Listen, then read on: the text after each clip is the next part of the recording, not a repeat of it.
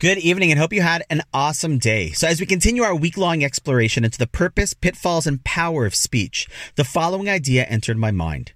I think we were all brought up on the well-known children's rhyme of sticks and stones may break my bones, but names will never hurt me. And while that is a catchy tune, as I've grown older, I've come to question this underlying premise.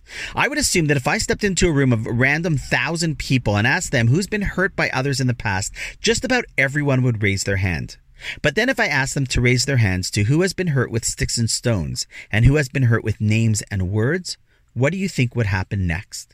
I know which category I would fall into and would imagine that just about everyone would fall into that same category as well, of having been hurt by people who might have called us names or said something cruel to or about us. Now, of course, any form of physical abuse is horrific and downright evil. That goes without saying. And my hope is that everyone listening to this has never experienced such a horrific reality.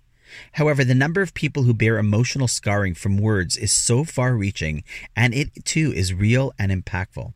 And if I were to ask you to think of people who you might either be in a fight with or be upset at, chances are you're not in a fight with them because they raised a fist at you, God forbid, but because of what they said when they opened their mouths.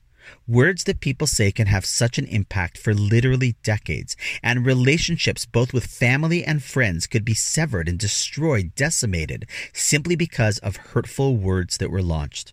Perhaps rather than casually brushing off the power of words with names will never hurt me, consider what our tradition teaches us in Mishlei, Proverbs 18:21 by the wise King Solomon. Mavis v'chaim biyad halashon. Life and death are in the hands of the tongue.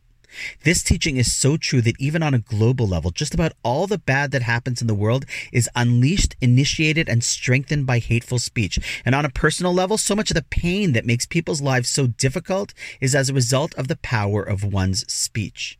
However, all hope is not lost. If you've learned anything about me over the past 160 days, it's that I am an eternal optimist. And this verse in Proverbs reminds us that not just death, but life as well is in the hands of our tongue. I can use my words to restore life and dignity, and I can use my tongue to utter words of encouragement and praise to others to keep them going.